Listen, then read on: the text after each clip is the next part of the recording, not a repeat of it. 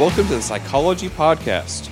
In our first episode with Marshall Taylor, myself, Clifton, and our special guest this week, Mike Baker. Welcome, Mike. Thank you. Are you going to say my cycling name since this is a cycling podcast? You could just read it on the bike that Mad Mikey B. Marshall so carefully scrutinized that I had to meet his seal of approval before I was even allowed to sit down on the sofa. Mad Mikey B on the Silver White S-Works Vinge. Is that Marshall had to give me a pass on for rolling SRAM Red? I'm not sure if he gave you a pass, but he did notice your bar tape was a little bit scruffed. It is. I did notice that he pointed that out from jump. Not, oh, that's a nice bike. His first comment was, oh, your bar tape's messed up. That's bike mechanic's job, right? Like, that's the first thing you notice. Like, that's what you grab. The scruff tape. Yeah, it was the tape, the bars. If it's messed up, it's right there. You know it. Brushed for your handling. And maybe you like it like that. You could have cut it. I don't know. The thing about that is I tend to fall, luckily, non-drivetrain side. But yeah, the first time I ever raced that bike, I laid it down. It was the only race of 2020, and coincidentally, my only crash of 2020. Well, congratulations. Yeah, it was a state road race. What state? Well, it was Indiana. Okay. I mean, there's a lot of states. How many states 50. are there? 50? Mike does live in Indiana presently. So. I do. Yeah. Should we go around the horn and introduce everybody? We can. Or was that the introduction? I think that was the introduction. I think mostly revolves around bar tape at this point. Circling around. Yeah, I'm Mike Baker. I live presently in Indianapolis, Indiana. People do kind of refer to me as Mad Mikey B. I got that name in New Jersey playing soccer. I was a pretty miserable prick in New Jersey, and all these Italian guys from Naples that I'd play ball with, I'd show up and they go, Mad Mikey is here. Man, my girlfriend always gets on me about my accents. That sounded more like Count Chocula than an Italian guy, didn't it? Yeah. Marshall, you got to say yes. You can't just nod your head, bud. I said yeah. It's TV, not video. You're right. It does. But, I just kind of embraced it, and it was kind of fitting. But anyway, circling back, full circle here. 2020, Indiana State Road Race. You're welcome, Marshall. Thanks. Yeah, I think like everybody, I trained my butt off, and, you're ready to race. 2019 was the first year I started working with Ryan Knapp, and, he really kind of showed me what was possible with proper coaching. And then 2020 rolls around. You get a year of racing with a coach. You see what your own potential is. You're ready to go. COVID hits. Right. There's one race. So, of course, I'm going to do it. It's all on the line for that one race. Absolutely. So, it's Indiana State Road Race, Lawrenceburg, rectangle course, really simple, not technical, wide streets, 4 turns. I got myself in the break and was in the break for about, 7 laps. Road, how long was a lap? I don't know, man. You had to go over the railroad tracks twice. How long is that? But I knew I was way out of my depth when I look up and I see basically, the Texas Roadhouse squad. The guy who kept looking back, wondering why the fat guy was tail gunning. He had a national champion helmet on. So I sat up, and then I saw my daughter's coach, John Singleton, kind of nod and give me the thumbs up going, yeah, that's pretty good. Go back to the pack, and now I just feel like, a shark among the seals. You're rolling with the big guys, and you're 600, 700 watts in the straight with a tailwind, holding on barely at the back. Wow. And then you just get in the raffle with the other 40 guys, and it's just comfortable. Mm-hmm. So I sat there for, it was a long race. I want to say it was like 45 or 60 minutes.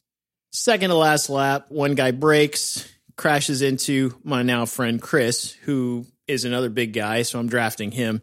He goes down in front of me. I tried to bunny hop him. Almost made it. Almost. Yeah, my rear wheel hit his hip. Straight down I go, scuffed bar tape, and up I went. So I finished second to last, but luckily I was third guy from Indiana, so made the podium that day. How about that? There you go. Boom. That's where the state championship comes in, right? So, left drop, scuffed bar tape. Left it there. Chris and I ended up being great friends to this day. Amazing guy. His son, Corin, doing really well in racing. Finally, get around to replacing the bar tape. Guess how many crashes I had in 21? I was getting ready to say, that raises another flag for me if, you crashed in 2020 and that's still the bar tape. Well, because you hadn't gotten to this part, so now You had one crash in 21 and did the exact same thing. Pretty much. In a different scenario. No spoilers there. You didn't bunny hop, Chris. You just crashed. Very true. Yeah, this one I didn't even try to bunny hop. I tried to drift through gravel, I guess. Even better. That's much more successful. Straight down. So yeah, ruined bar tape, ruined ASOS bibs. That's much more painful than the bar tape. But thank you for looking at all the bling on that bike. I do like it. Oversized purple jockey wheels, the purple hubs, the purple black custom iridescent decals everywhere. I mean, if I want and you people go, to there's see a hole in the stuff, bar tape here. Like if I want people to see stuff, I'm gonna put that stuff not against the wall. See, it's all in your placement of the bike. The bike is drive side towards the wall. You got nice rotors. Your pads might be a little worn, but I mean, other than that, what's there to see other than the Is that your professional messed opinion? up bar tape? That my pads are worn? Maybe. I don't know. I didn't look. I'm saying it's a possibility. He's guessing by the state of your bar tape that your pads might also be worn. 2-year-old bar tape. What's that say about your pads? It's not 2-year-old bar tape. I think I got those clicks back in maybe like February. There you go. So, yeah, it's not too old. So it's also gone down, and the bar tape has also been destroyed in 2022, along with 2021 and 2020? No, or is that still 2021 bar tape? No, it is reused 2021 it to save some dollars. It is. Oh, Super Kaz is expensive. Cycling's not cheap, as we know. So to back up a little bit, Mike, how did you fall into cycling? And I think you mentioned earlier in our conversations that you bought your first bike around 1990. Is that... Yeah, I didn't grow up with a silver spoon in my mouth. All kids kind of had bikes, and I could never afford bikes. My mom finally bought me my first bike, I think when I was in 5th grade, and it was good fun. It was a BMX bike, probably from Sears. My brother and I both had them, and we beat him to death, and it was good fun. In high school, I kind of got away from cycling a little bit, was more into punk rock and skateboarding, kind of went hand in hand, but then I kind of wandered into Matthews bikes sometime around 1990. And I saw these mountain bikes because that was a thing. And I lived on Fort Bend. It was a wooded area. You would see the trails when I was running through there for rugby practice. And it was like, oh, that looks like fun. So I walked into Matthews. I picked out a bike. The current owner, Nancy, she sold it to me. What bike was it? It was a GT Timberline. I knew it was a GT. It was state of the art, buddy. Yeah. It had, my first real bike was a GT. It was a mountain bike. Triple triangle, all that. Triple triangle construction. I remember that. It was rigid. Yeah. Full absolutely. rigid. Oh, full rigid. Yeah. But it had, it was didn't even have the SR Sun Tour 80 millimeter we don't work forks. This was pre that. That was not a thing yet. This did have a very new state-of-the-art piece of tech on it. It was called trigger shifting. But yeah, I remember it was $395, which in 1990, when you're washing golf carts at Hillcrest Country Club for $4 an hour, that's a lot of golf carts. Right. Yeah, so I think, between golf carts and mowing lawns, I had it on layaway for probably, it would have been 3 weeks, but it was 4 weeks because Nancy made me buy a helmet too. I don't know what she was thinking. Yeah. Yeah, so that was great. We could have shortcut a lot of this. Right? So yeah, that was the first bike, and my friends ended up buying them, and we rode all over Fort Bend, and it was just good fun. I ended up selling that bike to a really good friend of mine that we had a karate school together for a while. He was a Mormon. He took it on his mission, so he rode it. I think he went to New Mexico. Rode around in New Mexico for 2 years, came back, and abruptly got it stolen. Huh? Yeah, so when I got into cycling, I actually tried I got back into cycling. I tried to buy that bike from him, but I kind of got out of it and, sold that bike to that gentleman, and I started playing soccer again. Soccer was something that I really loved when I was a kid, kind of got away from in high school. At the club level, it's just so expensive. Just thought I'd find a cheaper sport, cycling. Cycling is not it. Obviously, cycling's the cheapest sport to jump into. Started playing indoor soccer. Started out. Part of that was my own journey, my own recovery. I had some substance abuse issues in my early 20s, and just sport was a way to help me stay clean. Sure, help me achieve things and stay on the straight and narrow. So it was soccer. I did that for 15 15 years at that point, and I gave up 2 ACLs, dislocated shoulders, who knows how many concussions, played goalkeeper. Fast forward, 5 years in New Jersey, corporate gig, eating like a fat kid. And, I blew all the way up to 300 pounds. Wow. 300 pounds. And at this point, your ACLs are blown. You've had 4 knee surgeries. Soccer's no more. Right. And so it's like, how are you going to get fit? And I went to a paint store in Carmel, and there happened to be a bike shop next door.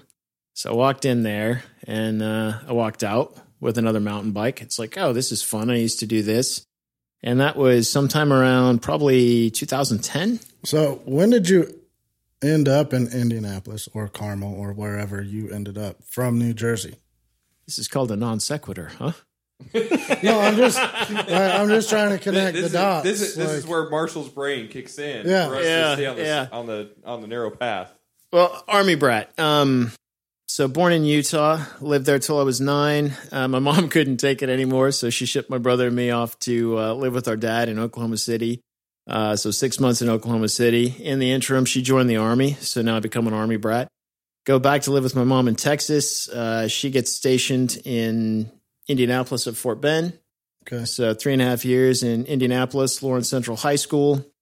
After high school, down to Texas for college for 2 years. And then, now it's like, okay, you've bounced all over the place during your formative years. Where are you going to go? It's like, well, you're going to go back to the place where you have friends, which was Indianapolis. So I came back to Indianapolis at age 19, started my career, was just about to move away, and met my ex-wife. So I ended up hanging out there for a decade. 9/11 happens. Everything I'm architect by trade, director of architecture at Arbor Homes. Everything in building design, it all kind of goes south after 9/11. Everything kind of comes to a screeching halt. She's a scientist, and her job took us to New Jersey. So 5 years out there, and then came back to Indianapolis in 2009. Been there ever since. I got you. And somewhere in the middle there, I went from a 3-time national karate champion to a 300-pound office geek with a resting heart rate that Maybe Garfield the cat would be envious at. Yep. So yeah, your joints are blown. What can you do? And I remembered that I loved riding mountain bikes as a kid. I walked into the bike shop and, I bought a mountain bike. From there, you start trying to figure out, I can't ride the trails in the springtime in Indianapolis because everything's so muddy. Right. So back to Matthews, I get a fitness bike, a Specialized Cirrus. I start riding the bike path. The first time I rode from 146th Street on the Monon, 16 miles to downtown and back. So what is that about? Is that 16 miles one way or is that? Yeah. Total? So 16 times 2. What's that? About 32 miles? Yeah. I think. Give or take. You're the math guy, so. The engineer in the group was asking about 16 why are you asking me? So, he's a mechanic. It was your ride. You should know. What was your average speed? Well, that's where I was going with that. Average speed was turtle. I don't know. I mean, it would take me like 4 or 5 hours. There you go. And you just start, building from there. And then you figure out, okay, I'm pretty good at this. Maybe this is fun. It doesn't feel like working out. Right. I didn't fall over. Well, that happened once or twice. You only did that once you got really good. Right, yeah. That like comes with practice. Right. We're probably up to 2012 at this point. I'm starting to mountain bike more. Gosh, how did it? Just one thing took over the other. Obviously I was losing weight. Right. And then I got my first drop bar road bike. I want to say in 2014. It was Ridley Damocles, Okay. which my brother still owns. And English, right? it's Belgian. Belgian. Yeah. And Marshall, you'll like this. I always kind of feel like, you have forks in the road in life. And if you go one way, that's your fate. You go the other way, you have a completely different fate.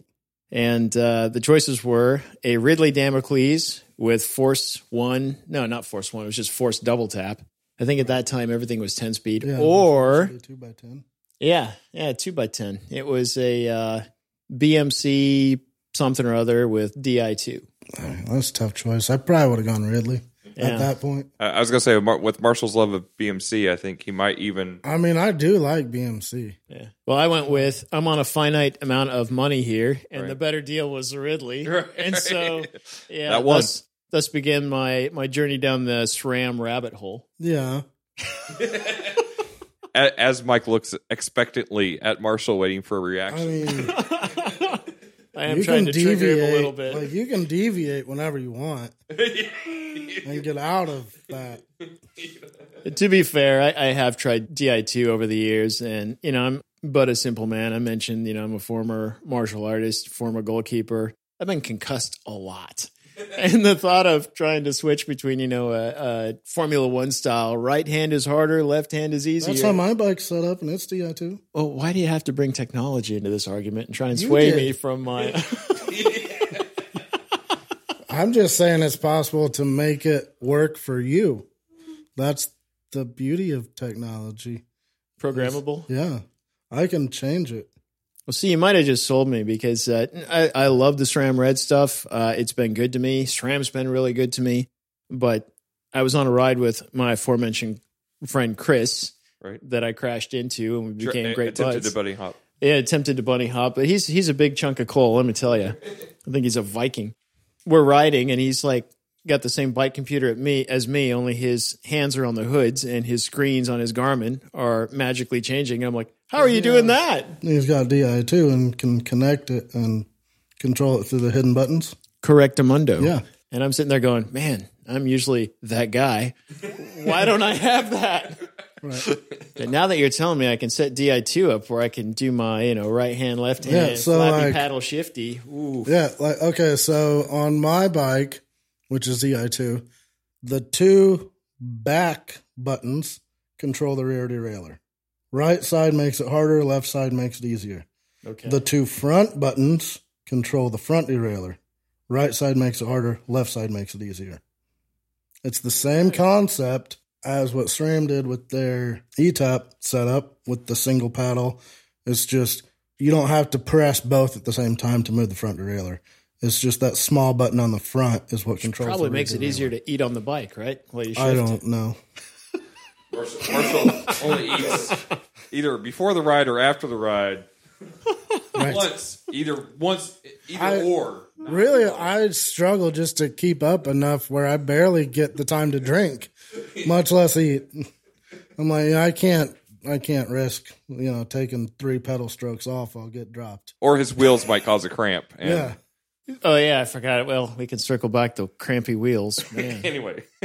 Anyway, yeah, so I got the drop bar bike, and I started riding. It's also the first time I ever wore bibs, not baggy shorts, which was another adventure all on its own when you weigh 260 pounds. Yeah. Right. And so fast forward 2015, I go to my first bike race, Mass Ave Crit, downtown Indy, and I'm watching these guys, and I'm like, I'm faster than these guys.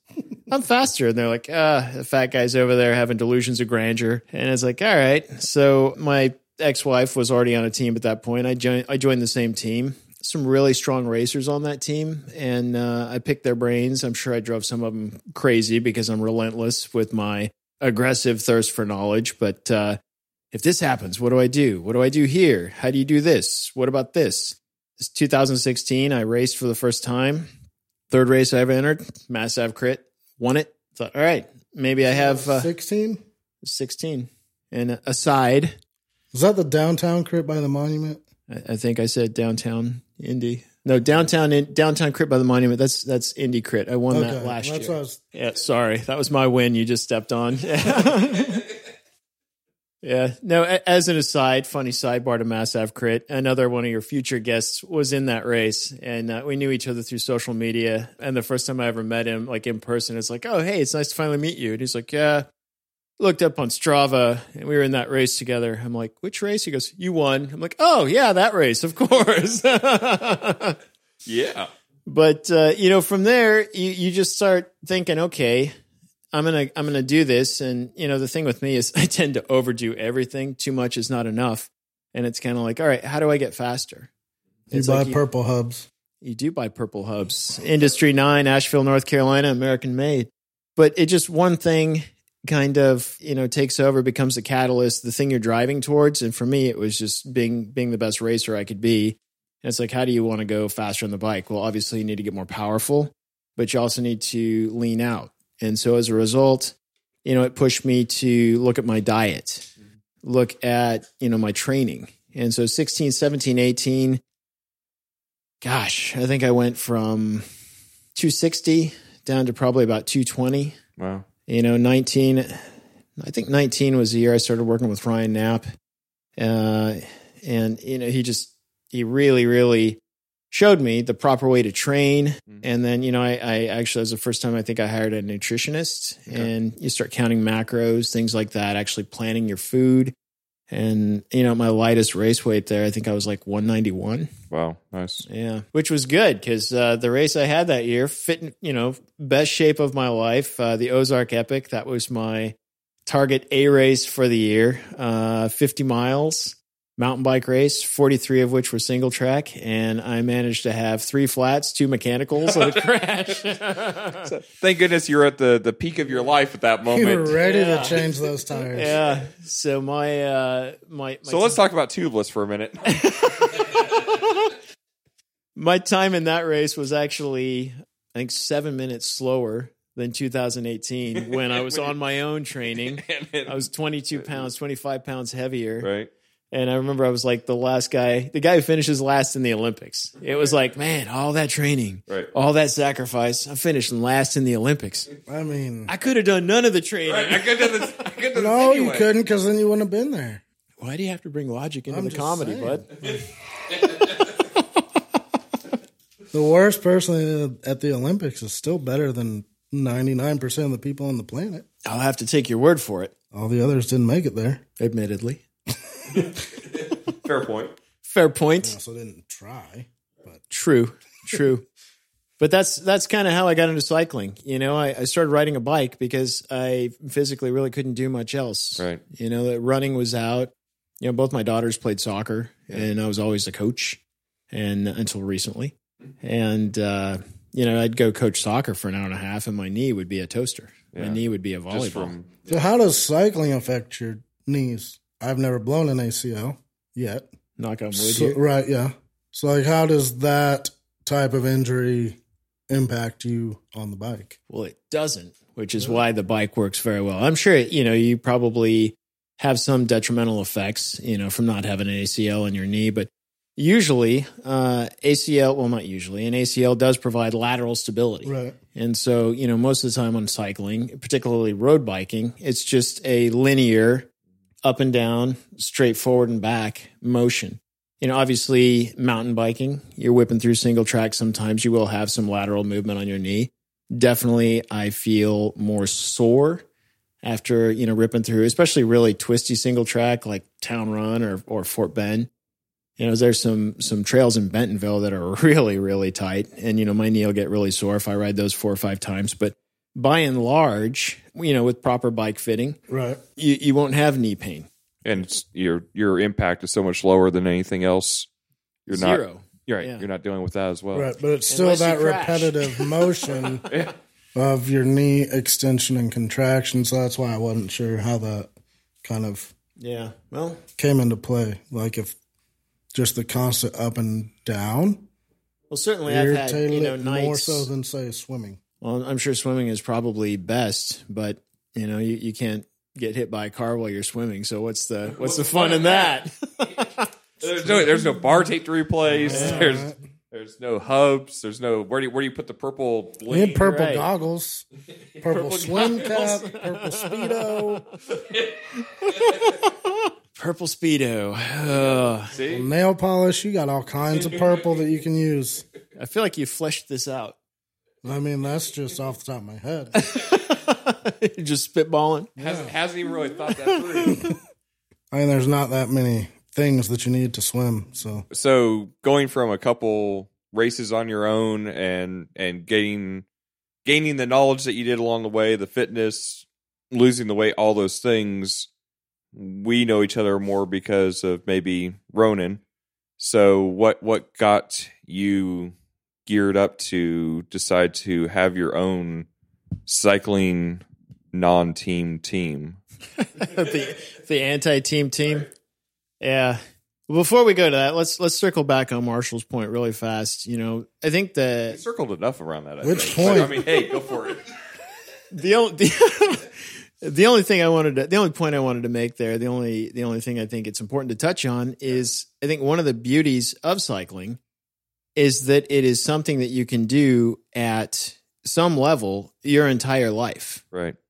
Our team, Ronin Velosport, we have members who range in age from my niece, who was doing a race at 7 years old, to my mother, who I'm not going to tell you how old she is, but she's my mother and I'm 47. You can extrapolate from there. She looks amazing, though, I must say. At least 55. At least 55. Well, we are Hispanic. Hopefully.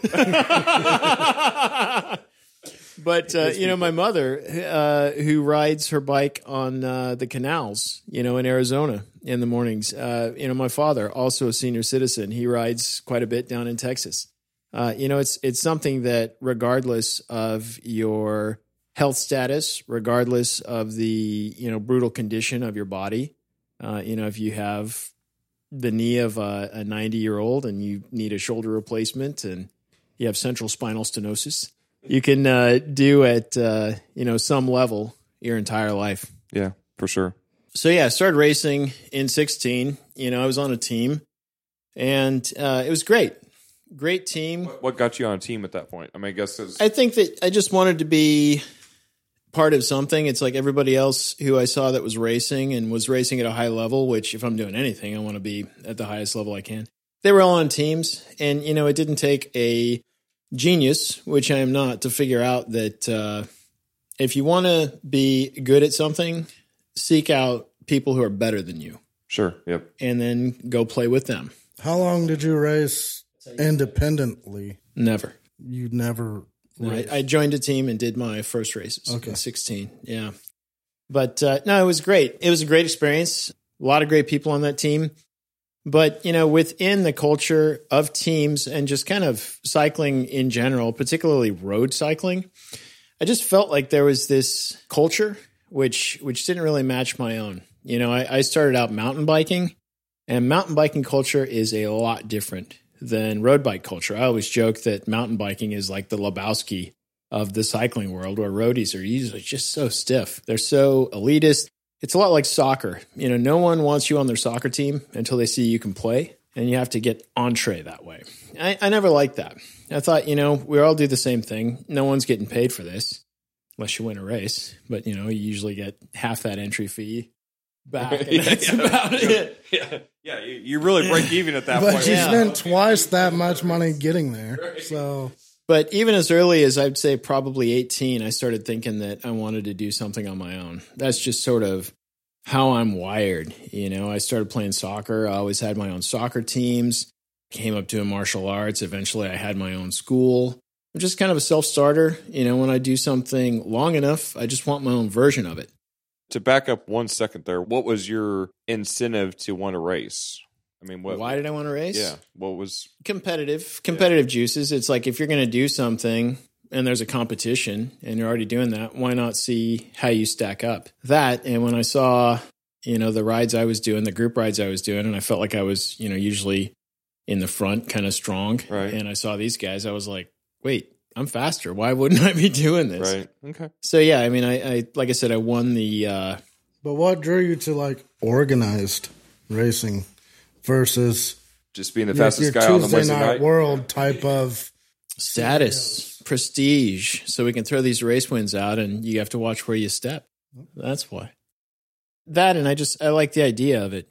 I like the idea of there's these races, and honestly, I think that. It's kind of starting to touch on one of the reasons I started my own club. Maybe it's just boredom. I was leading at that time a very unhappy life. And this was something that I could kind of fill that life with. And these races, these competitions, these big rides, because it wasn't just racing. It was also things like the 3-state, 3-mountain ride.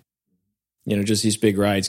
Was it kind of having those goals to be able to accomplish that correct. You weren't able to maybe have in your normal everyday life, that you were able to have something to look forward to? Or was it? Yeah. I mean, it's a lot of that. But I think at the end of the day, you're either a competitive person or you're not. Sure. For sure. And me personally, I'm probably overly competitive. If I'm in something, I'm not there to participate. Right. I'm there to annihilate. Right. which is probably a character flaw. I should probably work on that, but but it works in this scenario. yeah, that's how I'm wired. If you look at my family, there's a lot of people who are really, really good, at a lot of things. One of my uncles, Golden Gloves, other uncles are Special Forces. If you're going to do it, be the best. If it's worth doing, it's worth, and my best is different than someone else's best. Be the best you can be. Right. I think that's why. That's what kind of pursued me to race.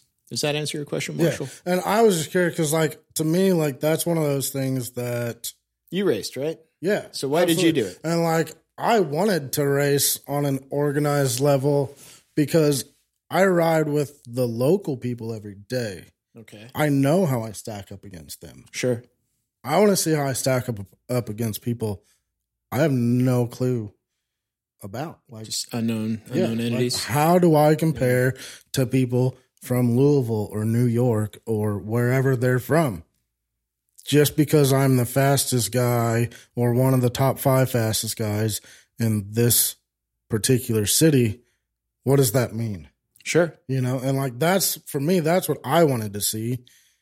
It's not I want to have these wins or these things. It's I want to see how I stack up against people that I don't ride with on a regular basis, that I don't know their characteristics. I don't know how to read them. I don't know when they're struggling. I don't know when to, whatever. Yeah. No, I think you hit the nail on the head. Yeah. You just want to measure yourself against unknown entities. What's really funny though is, initially that's probably where I landed. But when you start racing masters, guess what? You're racing the same 20 guys every single race. And about, 6 to 10 of them, from group rides and training against each other. Right. Of course, those guys were all Cat 1.3s, and I'm, at that time was a 4.5. So, again, maybe that was another advantage. But where were we at? Yeah, going through a really hard time personally. August of 19 was probably the most difficult month of my entire life. Because definitely a transitional period. Just a lot of things. I was not a happy guy at all. I didn't think I was where I should be, personally, professionally. Definitely not happy. Was pretty suicidal. The culture of my team, I didn't feel like it suited me. It was a great culture. It just wasn't a good fit for me. And I was already starting to think, I mentioned I've been thinking about for 2 years. I need to build something that is mine, built on my values and what I want out of this being cycling. And by the first of the year, I think I was just kind of going through the motions. I came out of August of 19. I made some really strong, personal decisions. It's all right, either get to live in or get to die in. And I chose to live. Yeah. I flipped the script completely. I changed so many things. And was it just that decision, you think, being able to have some achievable goals that you were going after, but also making that decision to go from wallowing in whatever was happening at the time versus, hey, I'm just going to step up and step out? Or it was a lot of things. Was there more to that? I think maybe it was a midlife crisis type thing because, that would have made me 45 years old. And you kind of realize that this future, this tomorrow that you're waiting on, it's not coming. It's not coming unless you make it come. Right. It's not going to happen. You have to make it happen. Right. And, personally, I ended some very toxic relationships. Professionally, I kind of flipped the script. I threw caution to the wind, and I kind of did the opposite of everything that I'd been doing. And, fast forward 5 months, I was done with my team. I was done with my job at that time. I had a great new job. I was already talking about just racing unattached. And my friend, my good friend of over 20 years, Ron Dawson, we're riding, and he's like, when are we going to do this? When are we going to do this? And how often were you racing at the time? Periodically? Was it weekly, bi-weekly, monthly? What was your probably focus? 2-3 times a month? Okay, so quite a bit. Season. Yeah, up to that point, especially cyclocross season. A lot of races there, a lot of crits, mostly just regional stuff. Right. The mountain bike stuff, Dino Series, things like that, and then the Ozark Epic in Bentonville, Arkansas. But no, I went on a ride in March of 20 with Ron, and we were discussing it. And I thought, I had already kind of been thinking to myself that, you made it through this dark period of your time, dark period of your life. And how can you not backslide? You want to progress, not regress. Right. And, creating a team based on your own values that would require yourself to hold yourself to a higher standard, that just seemed like the best way. It's like you do all this management training and business training and everything else just in work and school. And you learn about accountability buddies and, getting someone that you check in with, and that's how you stay on the straight path. And I thought, okay, what can I do that's going to be really, really hard? Let's make the world our accountability buddy. Right. And so I was already just kind of stewing on that. And, initially it was just going to be 4 or 5 of us. Mm-hmm. It was going to be 4 of us is what it was going to be. Actually, it was just going to be Ron and myself. We were just going to be a 2-man gang. And it's like, Justin rides with us. We love that kid. He's hilarious. Let's get him with us. And I said, we can't do this without involving Johnny Balding, a good friend of mine at that time. Still a good friend of mine. What I really wanted to do was just create an environment and a vibe that held me accountable to be a better person. So it's like, all right, let's just make one rule: be nice to people, which I've always tried to do, but sometimes I have a hard time with. And then let's just make it accessible, because other teams I've seen, it's like, all right, you want to be on our team? Well, what's your results? And you got to do this, and you got to go to this event. You got to support this. If you're not doing this race, you got to work this race. Things like that. Other teams I've seen, there's actually financial requirements. You got to pay to join the team. I didn't want any of that. And so, Ron and I just kind of were fleshing this thing out. And we came up with this concept that it was just going to be one rule: be nice to people. And if you agree to be nice to people, then you can be on the team. So it's the 4 of us. It was Ron, myself, Justin, and Johnny. And we were trying to decide what we're going to call it. And, guys on my old team, when I left, they're like, so you staying here or are you going Ronin? And I'm like, Ronin sounds pretty cool to me.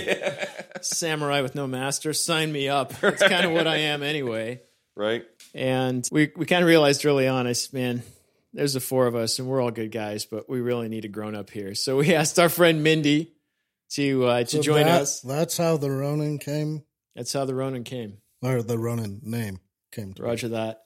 I was always curious because you seem so disappointed, Marshall. No, I always try to figure it out because I thought, because it was Ron, and then I was like, so there's the first part, and I was like, how does, is it Indiana? Indiana, right. I was like, where does how does this, so now it makes sense. And it's not disappointment at all. It's like, oh, now I can quit wondering. The cherry blossoms weren't a giveaway? No. I just thought they were pretty flowers on a stick. I wish I was as thin as a stick. But, we just created this concept. We created this concept for our club, and all that was kind of secondary. The catalyst for the whole thing, was my good friend Ron. We went on a ride. We were talking about it. We were at Public Greens. I ordered all this food, and I sit down. He ordered, I think, a coffee. And I was like, oh, man, I forgot my wallet. And he grabs a check, and he goes, I got it. We're doing this club. And that was it. That's all it took. That was your obligation. Yeah, that's the start of Ronin. But yeah, the whole concept of just be cool, it's been great. And it really resonates with people. It started out with 5 of us. And then I'm not even sure how word got out. I know that, guys were like, oh, you're not on your old team. Are you doing a new team? I was like, yeah, I'm actually doing my own team. And they're like, oh, okay. And then, it just word of mouth. Guys I haven't ridden with in like 3 years. Reaching out, calling me, hey, I heard you're doing a team. What's up? So we talk about it, and then they want on board. And I'm like, what's really funny is when I first called Johnny and I was starting to pitch him to be on our team, I think I got about 7 words in, and he goes, yeah, I'm in.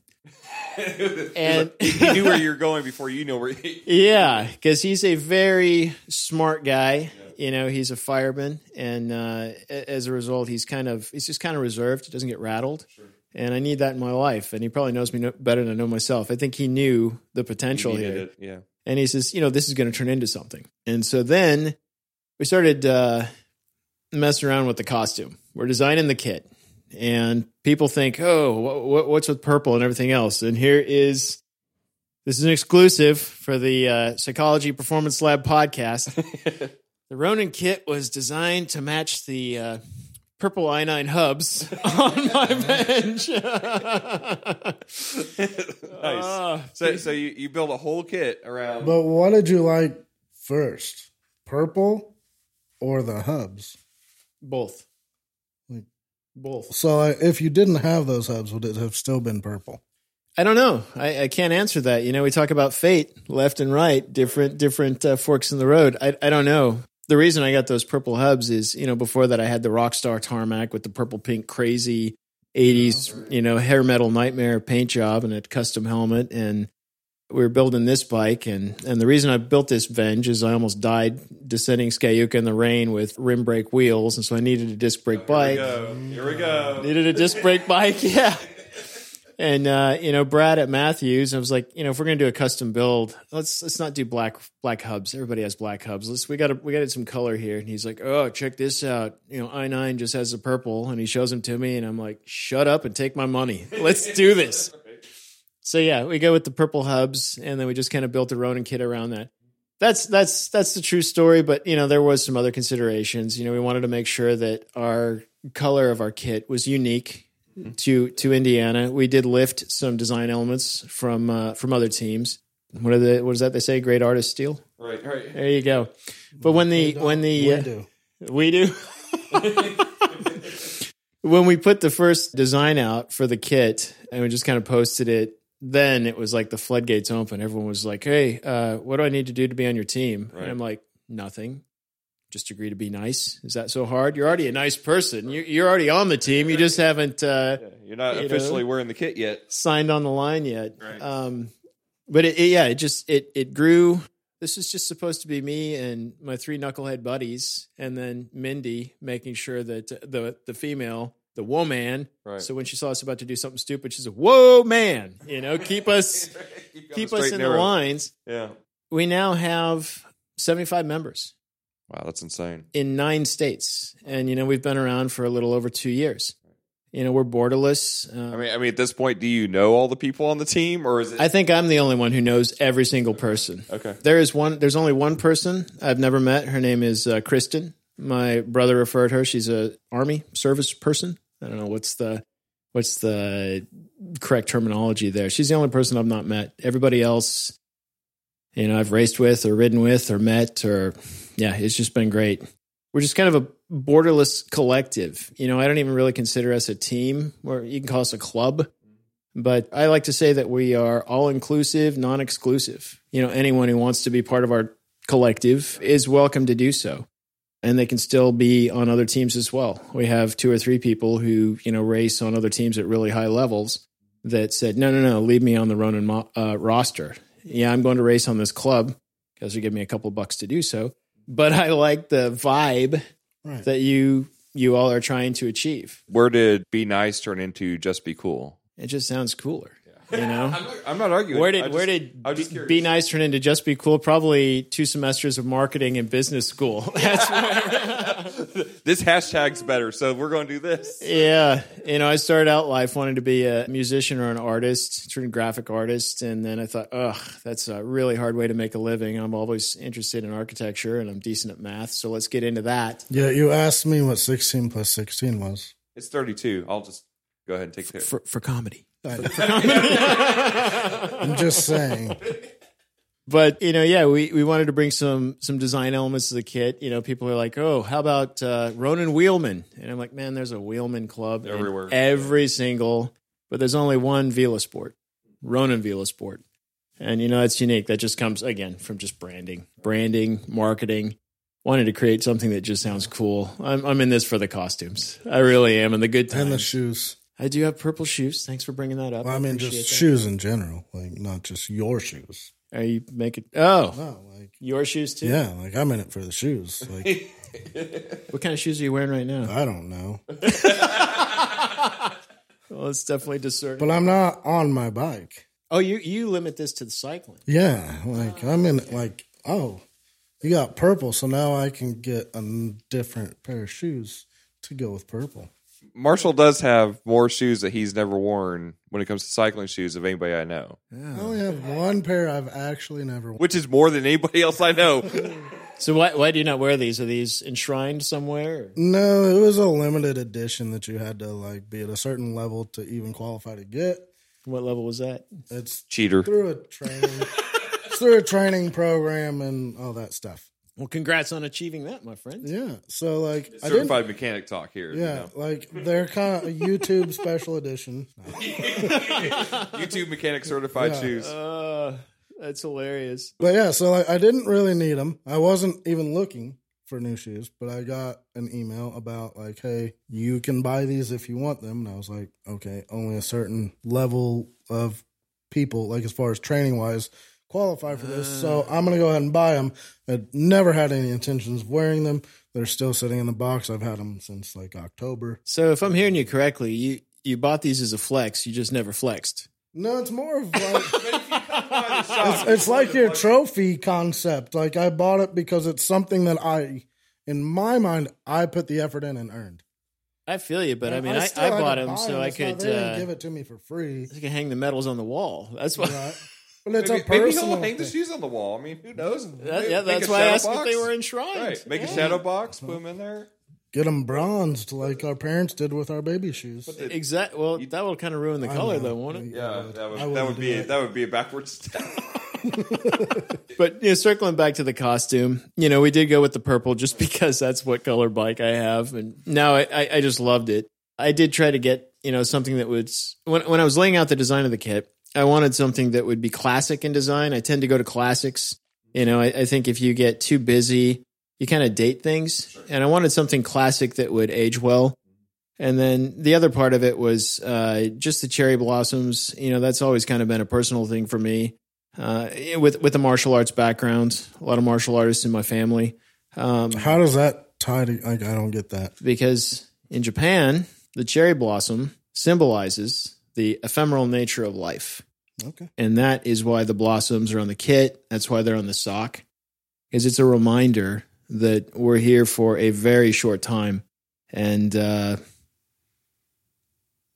almost went a different way in August of 19, and I'd forgotten that. And I survived that, and I wanted a constant reminder. You're not here for long, so enjoy your life. Try to make the best life that you can.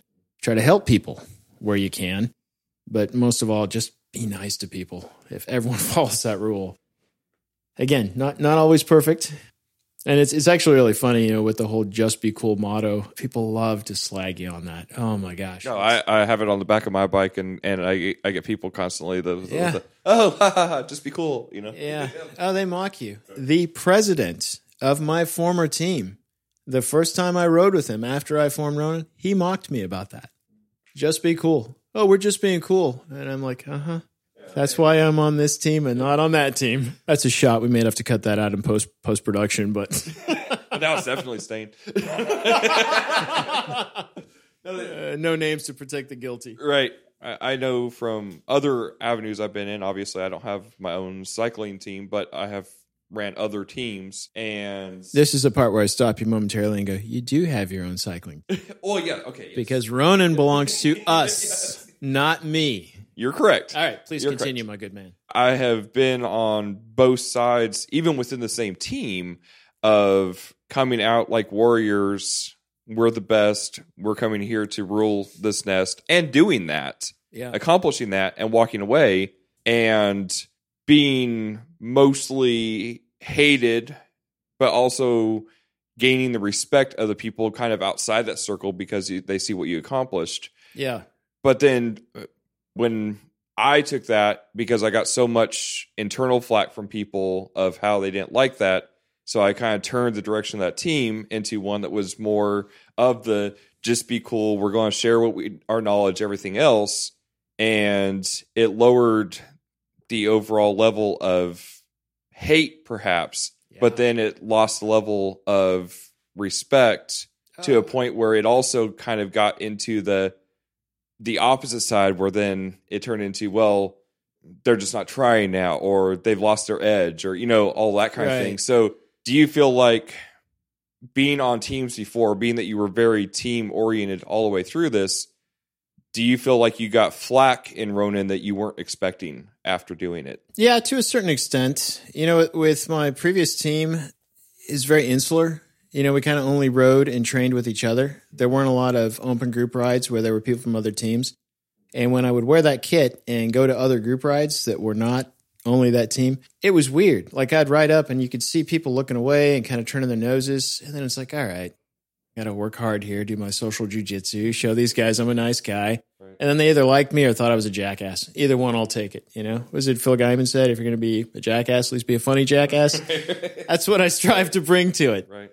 When I started Ronin, yeah, there was a lot of polarization. And I was actually surprised. I was surprised how many people actually knew who I was or who I am. And it kind of shocked me at times. I think that for every person who loves what we're doing and wants to be part of what we're doing, there's probably 4 or 5 that kind of just have this weird disdain. And why do you think of that? Why? Yeah, why do you think that is? I don't know. Yeah. I wish I knew. I certainly work hard to try and break that down. You know, I smile a lot. I try to smile a lot, even when I'm in a really bad mood or hurting. You know, I don't know if you heard or not, Clifton, but I have central spinal stenosis. I wish you had told me earlier. This is the first time I've heard this. Today. But I don't know why. And I'm not looking for a deep answer here, but I feel like you can get as much flack for being the nice guy as being the hard ass. And it seems like sometimes, I don't know if people think it's a lack of being authentic, or if it's something that you're trying to be better than us and you're not. So we're going to put that down. It could be that. I think a lot of it is personal, and I think it's geared towards me, and I earned it. I earned a lot of it. You know, I've done and said things, you know, that I'm not proud of. I tend to kind of run either a 2 or an 11. You know what I mean? I wish I was kind of always on 5 or 6, but when things happen, they happen. Is this like race related in the heat of the moment stuff, or like just both. Banter, or okay? Both. Yeah, I've had some crazy things happen in races that, you know, the red mist descends, and then afterwards I look around and I see everyone looking at me in shock, and it's like, yeah, I'll just go ahead and prepare my written apology now. I was going to go over here, load up my bike, and leave. Thanks, bye. Yeah. But I mean, in our reality, like, you grew up as a competitive athlete, right? Right. That's part of being a competitive athlete.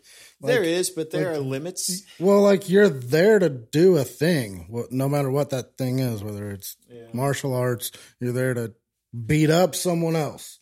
Whether you're friends or not, like, your job is to, like... And they do say sport is another form of warfare. Right. But, like, you know, perhaps I took that a little too literally at times. When you're out there competing, it's totally different than when the event is over. Yeah. Well, what's really funny is a gentleman on our team, his name's Josh Ball, mountain bike racer.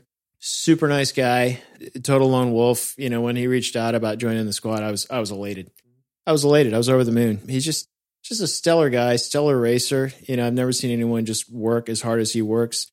He's had some adversity the last couple of years, you know, some physical things, and he's just powered through. Yeah. Just powered through. He's racing again this year, and he's doing great. He's doing better than he was before his ailments. He was telling me, he had a conversation with someone in the cycling community, and it's like, well, who are you racing with now? It's like, oh, I joined Ronin. And he's like, oh, that's Mike Baker's thing. He's not very popular in the cycling community. And I was like, but you know my name. Yeah. And I'm like, oh, that's probably why 50 people joined the team that I just started. But, you know, I get it. You know, I have my detractors, and that's fine. You know, I'm pretty happy with me these days. Sure. I think I'm on the road to be a better person. Yeah. And that was the whole catalyst behind the team. Yeah. But to answer your original question, I don't know why. I wish I did. If they could just send me an email and say, hey, Mike, you did this, I will happily apologize. I will make amends. Right. I will grovel. Yeah. Should we talk about how I met you guys? Sure. Do you remember how you met me? I only know you because I asked that as a leading question, Marshall. I remember very well.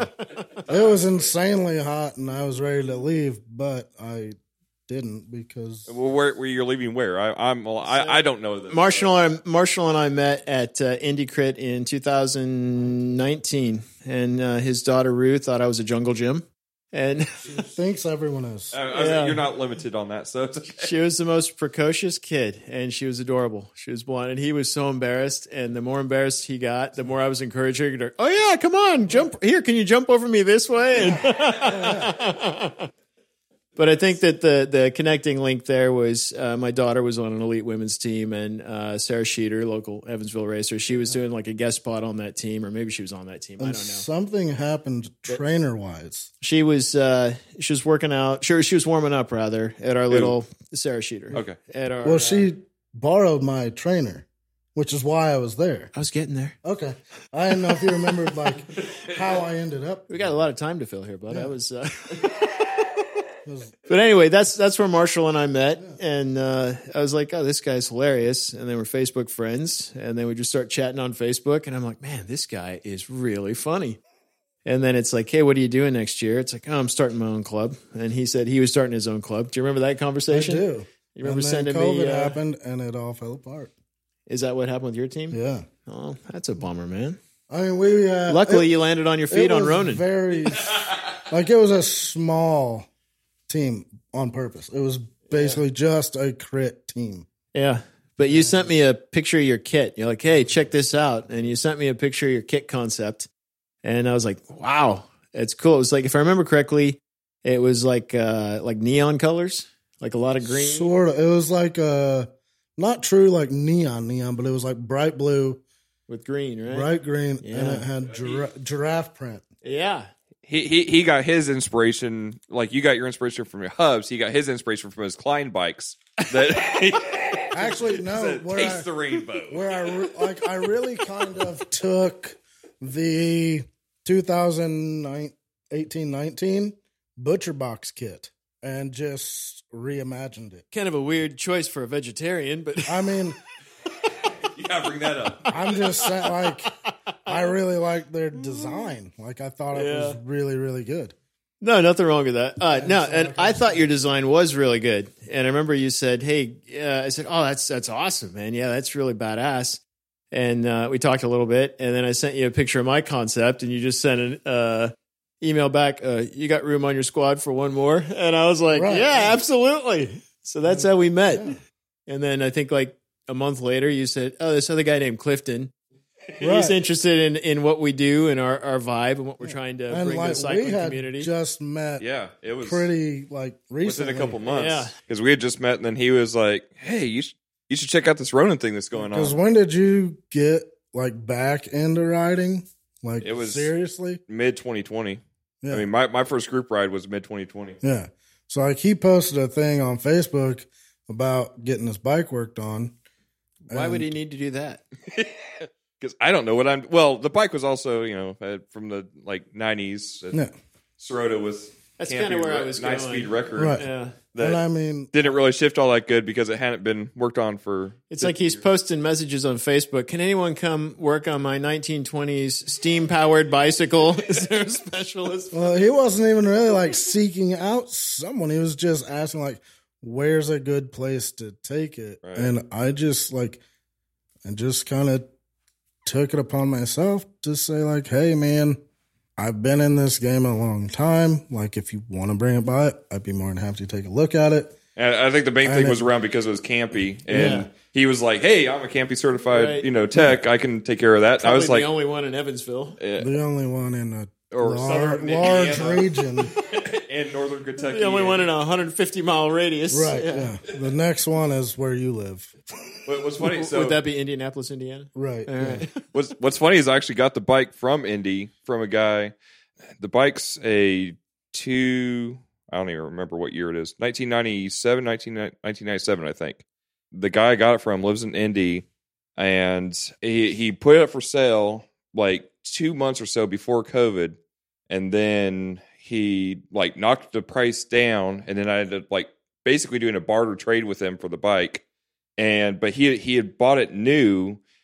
His wife had got it for him as a wedding present when they got married. The dude's like in his 50s or something now, and he got a new Track. No. Oh, the disdain. I love how you said that though. The contempt. Man, what? They make a fine bike. I like it. So anyway, he got a new nice bike. I mean, it was beautiful. But I mean, this bike was in great condition and everything. But I mean, it had been, he rides, we're friends on Strava or whatever, and he rides like 16 miles once a week. And that's 16? 16, yeah. Okay. Not 6D. No. 16. I mean, that's still more than I ride right now. 1.6. But, hey. I was just making sure I heard it right. Yeah. You don't want to overdo it. Right. I would imagine that most of the parts on this bike were still original. Probably everything, it didn't all work quite correctly. But yeah, Marshall helped me out fairly quickly on that. And then, I started getting more serious in it. And like you, I was like, hey, I'm actually kind of okay at this. I can actually keep up with these guys that I never dreamed I would be able to do and then be competitive at it as well. And because of what I do in my day job all the time, I mean, I'm already kind of in that competitive, team-oriented type of thing. And the whole Ronin concept before I'd met you or anything, I mean, it all made sense on paper real fast. And the fact that Marshall was behind it, made it easier. But Nice. yeah, I mean, that's, I think, how this kind of thing grows organically. I would never want to be on a team that had expectations for me or anything else, because that's not, who I am Sucks the now. fun out. Yeah. Right. Yeah. But if we're all here in it together and have resources now because of Ronin, I now have friends that I haven't met just through Facebook, social media, the team, and everything else. Oh yeah, that there's I feel like lots of people I talk to that I've never seen. Right. That Just I on have. social media. Yeah, Right. past my phone screen. Right. Yeah. I mean, the resources that have come just because of being there and that identity, just having the sticker on my bike. I mean, I've had people that I ride with all the time be like, "Oh, Mike Baker," oh, he suckered you in. Oh, wow. But That's hilarious. People that I normally ride with have talked to me on a different level just by seeing the sticker that are here that I know. But it's. See, I'm good at branding. I don't know why I'm messing around architecting. Like it should be a Billboard designer. billboard design. That's the future, man. Well, there you go. Billboard. There's your graphic arts right there. No, it's if you look at kind of the sense of altruism that I was trying to achieve with this club, it really has just brought in a very diverse and eclectic group of individuals, and it's just funny. Sometimes I look at Ron and I'm like, you realize we're probably the most diverse cycling team. I mean, we're multicultural, we're multigender. If you look at walks of life, we have people that do what you guys do, bike mechanic, whatever it is you do, Clifton.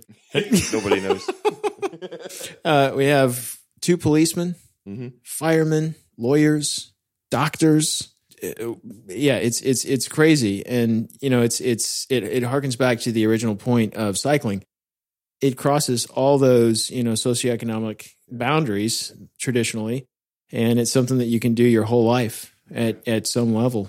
But see, that's something like that idea. What you just said has always been a true statement to me, but has also been one of those things that sticks out as almost an irritant to me.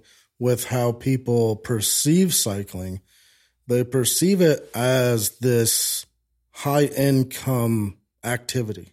Right. And it's not. Like I can make collecting Matchbox cars really expensive if I want. Sure.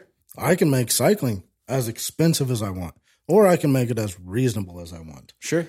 It's not that you're... And to that same end, it's really not the bike, it's the rider. Right. And it's like, it's not an activity where you're like only this group of people. It's the only people in it are the people who have been exposed to it. Most people aren't going to get into cycling if they've never been around someone who's into cycling. It's funny too when you say that it's something you can do for your whole life, because I feel like that's been one of my biggest fears at this stage of my life. Maybe, obviously I'm not old, but I'm not 20 either. But I guess my concern with putting everything into something athletic has been what happens if, what if you put your whole entity around this thing and something happens where you can't ride a bike tomorrow, then where does that leave you? And I think maybe that's where a lot of this comes in with having that wider community aspect of it. And that's where a team concept like what Mike built Right. really comes into play, because if You I mean- was you to mean what get we built, into right? right, that Mike and Ron started, Right. Thank you. if I was to get into an accident and I couldn't ride, I wouldn't be left out. Right. If I was like, hey, I want to come up and hang out, they'd be like, cool. Absolutely. Absolutely come up and do whatever you can. If it was a true to the word race team and I was like, hey, I can't ever ride a bike again, they'd be like, well, okay, see ya. Well, that's it. Not necessarily, not all of them, but that's that. Well, it depends on how important you were. I mean, look how quickly Lance Armstrong was thrown by the wayside. So I think none of us are that important. Right. That's what I'm saying. Like it's more of a job. Right. When you're looking at that versus a community concept where like, No, you're right. we're here because we like to be around one another and hang out and ride. And even if you can't ride, I still like you. Like, you're still my friend. Absolutely. And like, Still a it doesn't person. matter if you can ride or not. That doesn't change my opinion of whether I like or dislike you. Yeah, no, I think racing is a meritocracy, and that's kind of how the ranks are formed versus just cycling in general. A common interest, and that's kind of the glue that binds us all together. But to your point, I think that there's been several instances where people couldn't ride, and the support and the friendship and the love is there. I can attest to that. December of 2021 taught me that. My marriage ended. I had a back surgery, and I moved into an apartment. First time ever living on my own at age 47. And I realized within 24 hours that I was not alone. People were like, hey, Chris Ringer, Ronin member, he's calling me 7 a.m. on the way to work. He's like, hey, I saw you got a back surgery. You good? You need help getting to and from the surgery? I got you. Other people, hey, just checking up. You all right? That's huge. It's amazing. The strength of the pack is the wolf. The strength of the wolf is the pack. Right. And that will be the Jungle Book with Mike Baker for today. That should be on a bumper sticker. Or a poem or something. We kind of strayed, as a side. We talked about how Marshall and I met. Why don't we talk about how you and I met, aside from you jumping on the team? More along the lines of the first time we actually met in person. We met in St. Louis at a race, right? Did you race in 21? What do you mean? I'm setting myself up for some self-aggrandizing praise here. I raced once. Oh, did you? How did that go? Well, Wait, when was the last time you had raced before that? 1997. So you took like A long time off. how many? He's good at math. Let him do it. For 1997 to 2020. You weren't going to let me get that one in, were you? More than a few years. So you didn't race for a long time, and then you just raced. How did it go? Well, I had this guy that was in the same race with me that was able to kind of guide me on when to go and when not to go, and what to do and when to hold back and get out of the way of the pack instead of carrying them around the field. And then Did he give you a lead out? He said, let's go. And he went, and I wasn't quite on there. So I think I had about 900 watts to catch up with you. And then we were going at full steam into the final corner, which, as we all know from watching the YouTube videos, is the race winning move. And then a guy named Mike Baker was leading me out and pulled off graciously and said, go, go, go. And that was it. Is that what I said? I thought I said something more like, drop the hammer, you son of a so-and-so. And we might have heard different things. And once it's in the 4-digit wattage range and you're going into the headwind, you don't really. I think my favorite thing about that whole lead up to that race was when Mike Hilliard found out that you were racing with me, and he says, just stay on Mike's wheel and be ready to go when it makes absolutely no sense to do so. Right. Yeah, I remember that. Yeah. Whenever he says it's going to make no sense at all, but just do it. Well, and then he was in the same race, and then he tried to pull the pack up to us. Yeah. We opened a gap at one point, and he bridged up to us and brought everybody with him. It's like, all right, you're not wearing the Ronin gig. I get it, but come on, man. That wasn't cool. We're pals here. We're all friends. So, yeah, there was one guy, I think, was he from Australia? He didn't have a USAC number or anything, and he was like in his 50s, and he was just a motor. I mean, he went, 3 laps before maybe? And well, he was off the front with another guy, right. And we caught up to him. We bridged up to him, and then when he went again with, I think, 2 laps to go, I thought, there's no way he holds that. There's no way. Otherwise, I would have chased him down for you. Everybody there was looking at the same thing going, we're going to catch him. He's not going to keep going. Yeah, but it turns out he was a monster. And, he stayed away. And I was like, well, I guess I'll hopefully get this guy second. We'll go for runner-up. Well, yeah. Which, again, for me, I mean, I was never great at anything, when I was riding when I was younger. So it was actually bigger for me to be able to win from a field sprint like that versus I consider that more of a win than if I had been gone off the front. But no, that was an exciting time. And now I don't really know how I follow that up with anything better. So it's kind of like I'm scared. Retired. Yeah, it's like there's my one race for 20 years. We'll try again another 20 years. One of my favorite cycling pictures ever came from that race, and you're off the front. You're in full just smash mode, and I'm way back about 80 yards behind you, and I was like, oh, he's got it. I'm already celebrating. My fist is in the air. There, your grin is like pushing your helmet up. I mean, it was like the joy on Mike Baker's face at that point made the whole thing worth it. Yeah, but that whole weekend was a delight. By 21, I was having some health problems. Did I mention I have central spinal stenosis? Did I? I think this is the first time. All right, yeah. That's the first time this hour. But I had kind of lost my drive a little bit, and you're like, hey, my son's interested in racing. I'm doing this race. Why don't you come race with me? Right. And I was like, how would I come race for you? And it just kind of brought it back. And I met you first time, and I met your family, and it was great. At that point, my teenage daughters were just starting to hate Dad. And so it was nice to hang out with some teenage kids that thought I was still cool.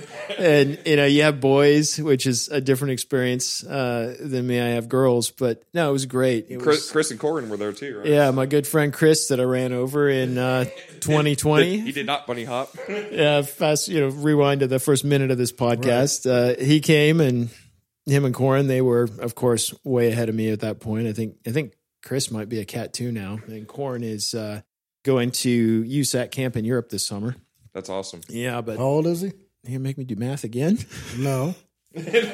He's 17. Okay. Yeah, I believe he's committed to Lindenwood, actually. Oh, nice. Yeah, so comes full circle, and it just, samurai, the word means to serve. And so it's like, yeah, I had a lot more fun working for you in that race with no intention of winning than anything. And that kind of, I don't know if I ever told you that. It kind of reignited that fire a little bit. Yeah. And then you came back to win that race later, right? Was it that one or was it Indy? No, that was Indy Crit. Had been chasing Indy Crit since 16. Indy Crit was the first race I ever did. That was a funny one. It was a Cat 5 citizen race. No idea what I was doing. And I asked guys, Chris Richter, he said, just settle into your pace and just try and find a wheel and stay there. So they blew the whistle. I went to my pace. By the time I got to the third turn, I looked, I was 100 yards ahead of everybody. So I kept going for about 3 laps until Chris yelled to shut it down and get back to the pack. So that's what I did. And I think I finished 19th. That was 2016. Did Indy Crit September 11th. Took all the knowledge I'd gained at that point, the training that Ryan Knapp put me through, and I think I won by like 30 yards, 40 yards. It was great. It's a great video of it. Have you seen it, Marshall? I saw it earlier, yeah. And if anyone else wants to see it, he'll be glad to show you. Yeah, we're trying to get that global. But after that, another guy I know, he's like, oh, you won by a lot. I think you're sandbagging. You need to cat up. And I said, that's a good idea. So I catted up, and then I retired. Why not finish on top? So people say, you're a Cat 3? What's your record? Oh, never lost a race. As a Cat 3. So what has been your most memorable moment? Not necessarily time, but moment or thing that's happened to you in cycling? Oh, that's easy. Yeah. That's easy. And it's not what people think. I was in a crit, and it was my former team's crit. I think it was the second lap, maybe the third lap. I think it was the second lap. Start of the third lap. First turn, and I need math. Yeah. I feel like we're like 16 laps in. It was a pretty short course, and it was the start of the third lap, and it was, it's like, all right, you guys are going really slow. It was a Masters race. It's like, you guys are going really slow. Let's light this up a little bit. So I went just a little bit at the front. Went through the turn. I come from mountain biking. I've always been able to corner really well. Stubby legs, low center of gravity, 28 mil wide tubeless tires. And Not to get too technical. I went, and then behind me I heard, "Hey, we're clear. Let's do this." And I turn around, and me and this other gentleman, we'd gapped the field by about 40 yards. Hit the next turn. I looked back. I said, "Are you all in?" And he said, "Yeah." And I said, "Okay, let's have a go." And so we just went. And 2-man break. 2 laps later, I see my daughter's coach, John Singleton. He's signaling me, "You're gaining 2 seconds here. You're losing 1 there."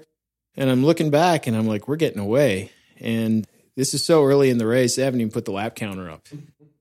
And I look down, and I'm doing about 350 watts. There's just 2 of us, so we're just trading off every other lap. And I'm like, oh, this was a stupid idea. And we come around again, and they put the lap counter up, 16 laps. And I'm going, oh, no. I almost started crying. This is a terrible idea. Yeah. It was way too much of this lap. Horrible idea. So it's my team's race. Everybody is cheering me on. And I'm like, well, you're in it now. You're either going to win or you're going to die trying. I ended up winning. We won, I guess I should say. I asked him 2 times. I said, "Hey, this is my team's race. How about I win? And, I'll give you second." He didn't respond. I know he heard me. But it just so happened that, with the alternating laps, he was leading on the last lap. So I had a nice lead out. Get out. Yeah. And I won. And no big deal. Well, it turns out it was over 50 and over 40 in the same category. Well, he was 50 years old. Oh, wow. And I was only 40. Right. Oh, 45. But you weren't over 50. No, I wasn't. So afterwards, his name's Mick. He's out of Chicago. And afterwards, we're standing there. And I said, "Go, dude. Your podium." He goes, "No, we're together." I go, No. It's your podium's now. Mine is after. He goes, "What do you mean?" I said, "You won over 50. He goes, "I won?" Oh, that's awesome. And I said, "Did you not know that?" And he says, "No." And his face just lit up. And he says, "Wow, man, I never won a race before." Wow. And I said, "Well, you did now, buddy. Now get up there on that step." Yeah. And That's amazing. It really was. And then that was, I think, July. And then, it was just such a touching moment that just that joy in his eyes, it's like, man, I've seen that in my face a couple times, and I love it. God, getting choked up here. Fast forward to October of 19. I'm at the Hincapie Grand Fondo Greenville.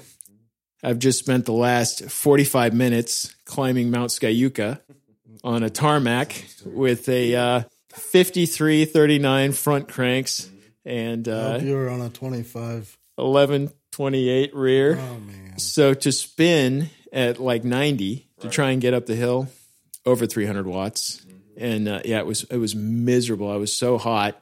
I'm just dying. It was like 45 degrees out. And I'm covered in sweat, just stripping all the layers off down to my jersey. I get to the top. I'm like, give me a peanut butter and jelly sandwich. And behind me, I hear, "Mikey B." And I turn around, and it was Mick. Oh, nice. Yeah, big hug. And it was like, and he's like, "Oh, this guy helped me win my first race." I'm like, "Shut up, man. I'm freezing here now. The rain's coming. We got to get down this hill." Yeah. But that was... there's been a lot of other things, but just the sheer joy of, being in a 2-man partnership with a guy, and he'd never won a race before. And it was beautiful. What piece of equipment or bike in general do you wish you still had? All of them? Really? Yeah. There's not like one standout. My first crux I ever got is a hot pink crux. We called it the Love Machine. The frame broke, and I still have the frame. They had to cut, like 90% of the drive side chainstay out, but it's on my dresser. I love that bike. I wish I still had my tarmac. The tarmac that I just sold late last year, that purple and pink one. I loved that bike. It was a piece of art. I never intended to sell it, but, went through some life transitions and needed some cash, so I had to unload it. And really, Marshall was having some cramping problems. I know he needed some wheels, so I've never cramped. Wheels on that bike. But yeah, I did keep the helmet from that tarmac. It was a custom helmet. It was the first custom helmet I ever had. Well, how many are custom shoes you got? Would those be the CD purple blue iridescent CD shoes that look purple? Yeah, they're cheap. What happened to those? What do you mean? They didn't fit? Something like that? Oh, the purple CDs. Yeah. Those were the CD60s, and I just didn't like the way the closure was, as well as the ones I have now, the vents. I was thinking there was something. You got some custom shoes and didn't like them and sold them. Oh, those. The Lakes. Okay. The Lakes. Yeah, that was a blurple, which wasn't really a purple. And I was on board with the blurple until CD made a purple. And so, we sold those blurple CD shoes, both pair, mountain and road, because I'm not an animal. I got to be matchy. Right. Yeah. It's all about the costume. So, I think that I better not start talking numbers. I'll get depressed. But let's just say I did recoup probably about 20% of the cost. But you know what? Custom stuff's fun, right? You got to suffer for your art, right? You got to suffer for your craft. I'm in this for the costumes, and I'm a better person for it. Yeah. Will I probably make stupid decisions like that Absolutely. in the future? Without question. So for somebody who's coming into it, who might just now be getting interested in taking their cycling to the next level, whether that be a junior or a senior, a master, whatever in between, what piece of advice would you give them? Just remember why you're doing it and have fun. If you're not having fun, what are you doing? I think that don't take it too serious. Or I think you can take it really serious. Just make sure you're having fun.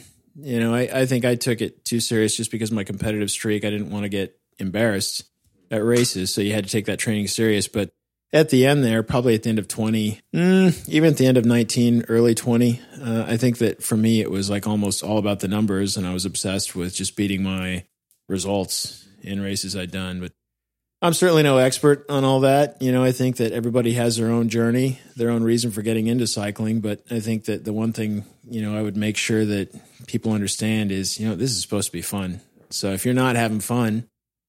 Right. And see, that's kind of where the whole just be cool mantra or mentality or whatever you want to call it comes in. Ethos? For me. Ethos? Sure. hashtag. Like I was saying earlier, when you're competing, that's a totally different scenario than when you're not. Yeah. So if losing is not fun to you, then train and compete at a level to where you're having fun, but at the same time, before and after, have the tact and integrity to not be a jerk. I had to learn that. You can go out there. You can go and be cutthroat. You can push the envelope. You can do whatever you need to do for your competitive mentality or structure or whatever in the event, on course, whatever the case may be. Right. But after the fact is whenever it comes into play. Are you really that type of person, or are you that type of competitor? It's good points. Sometimes the two kind of, the line gets blurred. Right. I Certainly grew did with up me. playing hockey, and you could get into a fist fight in the third period with 3 minutes left, and 5 minutes after the game, you're fine. Right. It's just part of the game. It's part of what you do. Different culture. And once the game is over, that issue typically is also over. Yeah. Until the next game when you're playing against one another. Then, it's two totally different relationships or whatever you want to look at it as. Yeah. At the same time, though, I mentioned just soccer background, martial arts background. I always had my best fights and my best games about guys that I was really good friends with. Right. Really good friends with. And then afterwards, you go hang out, and it's cool. It's like, dude, that was a good kick. My head's still ringing. You're buying my Big Mac. So if somebody is interested in learning more about Ronin, what is their next step on that? That's a good question. I would say just, try and ride with people on the team. Just ask questions. They usually find their way to me. I do have a roster, and I do just kind of make sure that there's a little bit of an entree there. I just kind of make sure that I touch base with people personally. I just say, do you have any questions? And do you understand the rules? And do you read emails? Do you read emails? I guess Marshall's no longer part of the team. We can go cut up his jerseys now if you want. Should we explain the? I think you should. Yes, it's a running joke for sure, and anybody who gets the emails knows it. But I don't know if you noticed or not, but I'm a bit long-winded. I tend to chase bunnies. I have a lot to say. What can I say? It's really hard to convey significant amounts of information in a concise or quick manner. I have certainly gotten better, but sometimes emails would get a little long. And Marshall would never read more than about the first 3 sentences. 3 sentences? Or I think that would be generous. Words? I mean, it depends on how long the sentences were. Are they paragraph style sentences? Or run on, or like, how dare you, sir? My father was an English teacher. I learned from the best. He gets paid by the word. Yeah. So I now I kind of break the emails out where I have some, bullet points, quick read at the top, and then, kind of elaborate. But it got to be a joke where after the salutation, I would, salutation is the closing, right? Your dad was an English teacher. I was trying to set you up there, buddy. After the salutation, I would put like, hey, Marshall, if you read this, text me the word cool or something like that. And it's like, some people would say, why are you doing that? I'm like, is your name Marshall? Then don't worry about it. And it only ever happened Marshall never once. texted him. It was like, no, yeah. It's like a month later, like 11:30 at night. I just get a text. He told me about it. To him. I was like, it wasn't because Marshall did it. It was because I told him to do it. Yeah, it's 11:30 at night. I'm watching YouTube videos trying to fall asleep, and my phone goes, pick it up. It's Marshall. Cool. Like, what's up, dude? You doing all right? Your email from like 5 weeks ago. It's pretty epic. But no, I mean, we do have an Instagram, and that's at Ronin Velosport. They can always go there, and I try to post pictures of rides and things we're doing. They can just DM me there. But yeah, the main thing is I try to be, as accessible and as approachable and as gregarious as I can be. Someone told me that I'm intimidating, which was hilarious to me. I'm like, really? I'm intimidating and unapproachable? And they said, oh, sometimes. And I said, I just got crazy eyes. That's all that is. I apologize, It's the eyes of your people. Yeah, but just DM us at on the Instagram or just approach a member of the team, and they always kind of find their way to me. We've had a lot of growth this year. I think we had 5 people leave the team, and I think 9 join. That's great. So, yeah, Brooke Elmore's she should be a recruiter. I guess she is a recruiter, a Ronin recruiter. But a lot of her friends kind of see what we're doing, and they really like the vibe, and they've joined the club. And I love having them. And I assume it's probably the easiest softball question ever, but I mean, your vision with the future of Ronin is basically just continue what you've done, right? I mean, there's not a grand scheme, I assume, here, because that's not what it's about as much as. I didn't think we'd get this far. I never had any plans for this. This is going to be me and my knucklehead buddies. We were going to monetize this, get some money to support our hobby, and COVID happened, and we kind of went a different way with that whole concept. But yeah, I mean, I don't see any end in sight. I think that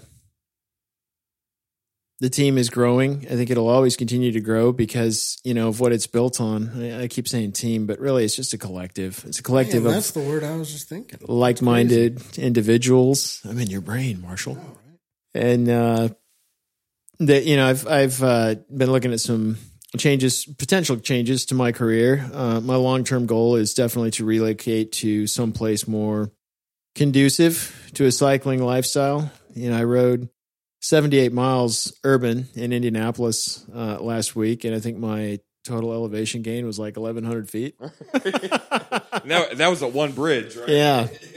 But, I can see myself probably living in Bentonville, Arkansas one day, maybe a Greenville, South Carolina, maybe a Phoenix. But I think that, Johnny and I have talked about this. What happens with the team if I relocate? And I just kind of said again that, this does not belong to me. This belongs to us. I might be the shot caller / lightning rod co-founder of this thing, but, it'll just continue to germinate. So if I show up in Bentonville, I'll probably end up being some Ronin in Bentonville eventually. If other people, relocate, that's already kind of happened. People relocate, and then it's like, hey, this guy I ride with, he wants to know about the team. And then next thing you know, you're selling jerseys to a guy in New York that you've only talked to on the phone. It's really weird, but I just see it to continue to grow. Again, there's no set agenda other than to just continue the mission of the team. And that's just to be cool, be nice, put some positive vibes in the world.